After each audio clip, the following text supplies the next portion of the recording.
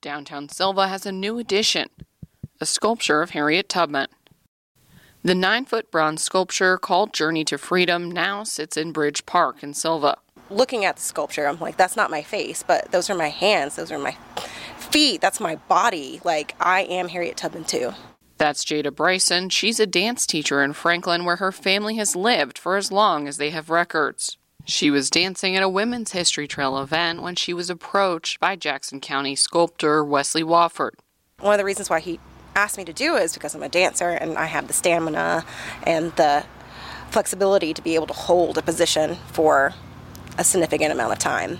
Most people think, oh, you just go and you stand there and someone takes your picture and that's it. It's not like that at all. Each muscle has to do something. You have to be in movement, but you're completely still. So it's very difficult to do. Bryson says that through teaching dance, she hopes to teach young people about freedom and acceptance. So modeling as Harriet Tubman has been inspiring. When I first did this, I had no idea what it would do to me spiritually and emotionally.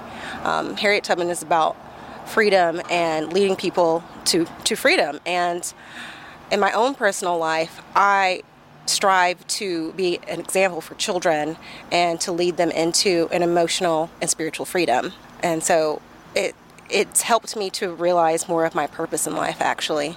The sculpture echoes ongoing conversations about how history is remembered, including local Confederate monuments.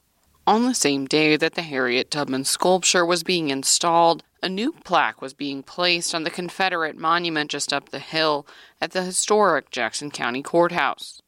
The juxtaposition isn't lost on Bryson. I think it's going to bring awareness to the issues that are going around with why people are so upset about the Confederate sculptures. And I'm all about history. I love history. And I think it's important to show all of history. And that's what it's been so far, is just a very one-sided history. And it's time that more sides are shown. Bryson says she learned a lot about Tubman while posing as her. Beyond Tubman's work on the Underground Railroad, she's also credited with being a spy during the Civil War, sneaking beyond Confederate lines to gather information and obtain battle plans. But Bryson's favorite fact about Tubman is who she saved on the Underground Railroad. That's my favorite, is that she was the only one that would take children. Dr. Dana Murray Patterson is president of the Jackson County NAACP. She hopes that the sculpture inspires learning and hard conversations in the county. Where there's been other stories that have been championed and have been lifted up and privileged throughout the history of this region, I think this is finally an opportunity for us to privilege and to lift up and to voice and add voice to some of the stories that have been less told. Patterson says she hopes that people see their own stories in the life of Harriet Tubman. Harriet Tubman, I think she stands for a lot of different things for a lot of different people.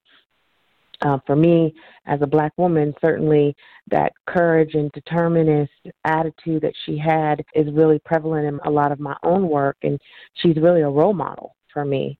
The sculpture will be exhibited at Bridge Park until December 20th. I'm Lily Knepp, BPR News.